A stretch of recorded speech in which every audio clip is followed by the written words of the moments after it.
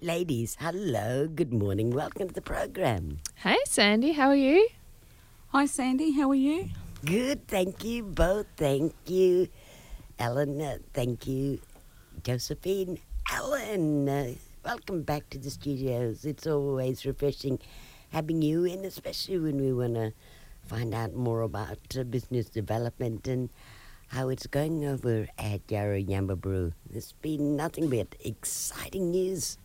There is, yeah. There's always lots of things going on, and thank you for your always warm welcome, Sandy. I always come out of here with my cup feeling a little bit fuller for having been in your presence. So it's great to come along and have a yarn with you about, all of the things that we get to do at Yarra. But specifically today, we wanted to chat about the Jalbi Jiya program because we've got the fabulous Josephine Hart, who has started with us at Yarra. How long have you been in the role now, do you reckon, Josephine? Just under 6 months, maybe? Yes, that's correct. Yeah? Yes. Yeah. And Josephine came over from the Department of Communities. Interesting connection there, Josephine. Tell us a little bit about yourself. Where are you from? Yeah, hi. I was born and raised in the Northern Territory, Darwin. My mother was a stolen generation from the East Kimberley, Billaloona. She was taken away and placed in Mullabulla mission. She never came back to country. We've got the Stolen Generation link-up service, which I connected with, and I had a reunion, and that was fabulous to reconnect an identity for where I belong and where my mother came from. And from there, I moved to Halls Creek. I was back and forth since 2004. And now I previously resided before I had taken this position up, and I work for Department of Communities. I have a substantive housing officer. I was given the opportunity to work on behalf of Yarra Aboriginal Corporation, and such a pleasant and joyful environment within Yarra and the program. I am dedicated to assist our local Indigenous Yarra and other Indigenous residents of Broome to shine for purchasing a home. Home ownership is ideal, and this program is funded through Department of Communities, and it is just a privilege to have an opportunity to assist our Indigenous population to purchase a home. Well, it's a privilege to have somebody there that can join those dots, having that history with the Department of Housing.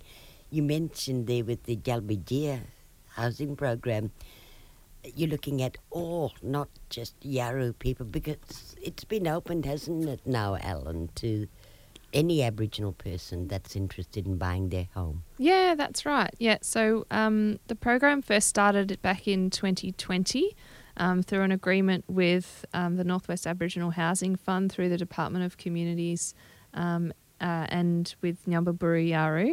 And the Jalbi Jiya program was formed at that time, and Jalbi Jiya means your home in Yarra Nunga. And the intention around it is to be able to really provide the opportunity for people to transition into home ownership in the homes that they're in. So we've got we originally had 25 homes within the program. 8 of those are for single parents with children, which are rent only.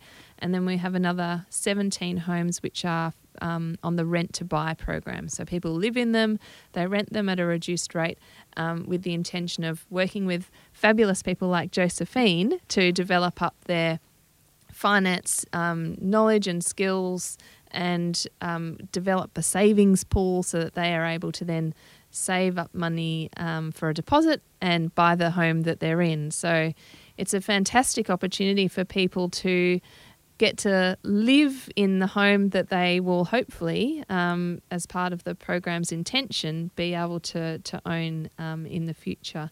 And we've managed to sell 3 of the homes so far in the program to the program participants. So really fantastic outcomes so far. Fabulous news, because we did use Claire as an example some years back. She was interested in buying her home. She came in with Catherine at that time, who worked in with the program. Josephine, have you already started working in with clients and taking that step towards home ownership with mentoring? Yes, I have. Part of the program, and for participants, the requirement is to comply, to have one-on-one sessions 2 monthly. And through those sessions, this is when I have an assessment where they are, their tracking, and work with them and provide services or referrals for them to not fail but to sail. We have workshops as well that is ideal for our participants to understand the process of know and how to become a homeowner. Because it can be quite a daunting process, right? Yes, it can be. Especially if people have got families who don't have a history of home ownership, and if you don't, it's kind of one of those things, you can't be what you can't see sort of thing. And if people are coming from families who don't have experience in home ownership, it can be really quite scary dealing with some of the banks and home lenders and that sort of thing. So Josephine, you do a fantastic job in really supporting people and making sure there's no shame. It's a really important part of the process. And then you get there to your beautiful home, or you've been in it and you think, I feel like I'm an imposter. I'm not supposed to be here. Big shame. Stop, boy. I've never lived next to good guardians. I've never lived in this kind of street before. So much to overcome, isn't there, mentally? Yeah, absolutely. Yes. And so Josephine's in the process of actually planning a workshop that's going to be held in May. Did you want to run through that, Josephine? The workshop is we have stakeholders to attend, and their segment, it's only 20 minutes talk, and to make our mob feel comfortable and to simplify the terminology on how to purchase a home, the process. And I have 5 stakeholders that will be attending. It's only a 2-hour session, and the important part of it is just for them to relax and feel comfortable so they can intake what the one story, one place, what the talk's about. I think it's ideal, and so at the end of the day, it's about, pride and joy owning their home. So I hope it's going to be a successful turnout in May, and I appreciate the stakeholders participating in this workshop. Is there room for any more people to jump on board? Yeah, we know there's a really challenging housing situation in Broome at the moment, and as much as we would love to be able to open up the books and let people flood in where we are at capacity, nevertheless, there's always, life circumstances that change, and people, might get a job down in Port Hedland and need to move there. And so there's, always, openings on occasion. And so we maintain sort of a record of people who call us up and inquire, and if an opening does come up, we can, make contact with those people. Oh, beautiful. Beautiful. Yeah. So all of the information for May will be posted up on the Yarru website. Yeah, we'll probably put it up on social media. So it's directed to the existing participants, as well as, there's, absolutely no reason why anybody who's interested in owning a home and understanding the process to undertake that venture couldn't come along and have a yarn with some of the stakeholders that are coming along. So we're going to have, I think Josephine reminded me, we're going to have Key Start there. First Nation IBA, Foundation, yep. And Broome Circle and our funding body. Yeah. So we're going to have a few different people who have got the expertise in finance and lending to really help guide people through the actual process involved in purchasing a home. Wow, that's real Department of Community style. Grab and bring in the stakeholders. That's right. Yeah. Teamwork is dream work. Well, habits too. Yes. And prior employment does link up dots, doesn't it? Certainly does. It does. Yeah. Yes. Thank you, ladies. It's an interesting conversation on housing there. Alan, whilst we've got you here, last time we had a conversation, it was about cattle concerns, lots of water, fences going down. What's happening in the background there with various meetings and get-together? I know that they were going to talk about a safe animal enclosure. So I think last time you were having a yarn to Julie Melbourne and Tom Andrews from our environmental services team, and they are in the process of on tomorrow, actually the 24th, having a wildlife enclosure workshop. So the concept around that particular workshop is to basically develop a wildlife sanctuary that excludes predators, so that we can really test and see how much our native wildlife will thrive without those predators in the system. So, yeah, that's a really fantastic opportunity tomorrow for community to get involved in what that particular predator-free enclosure wildlife sanctuary might look like, where it would be best located, and all of those sorts of questions.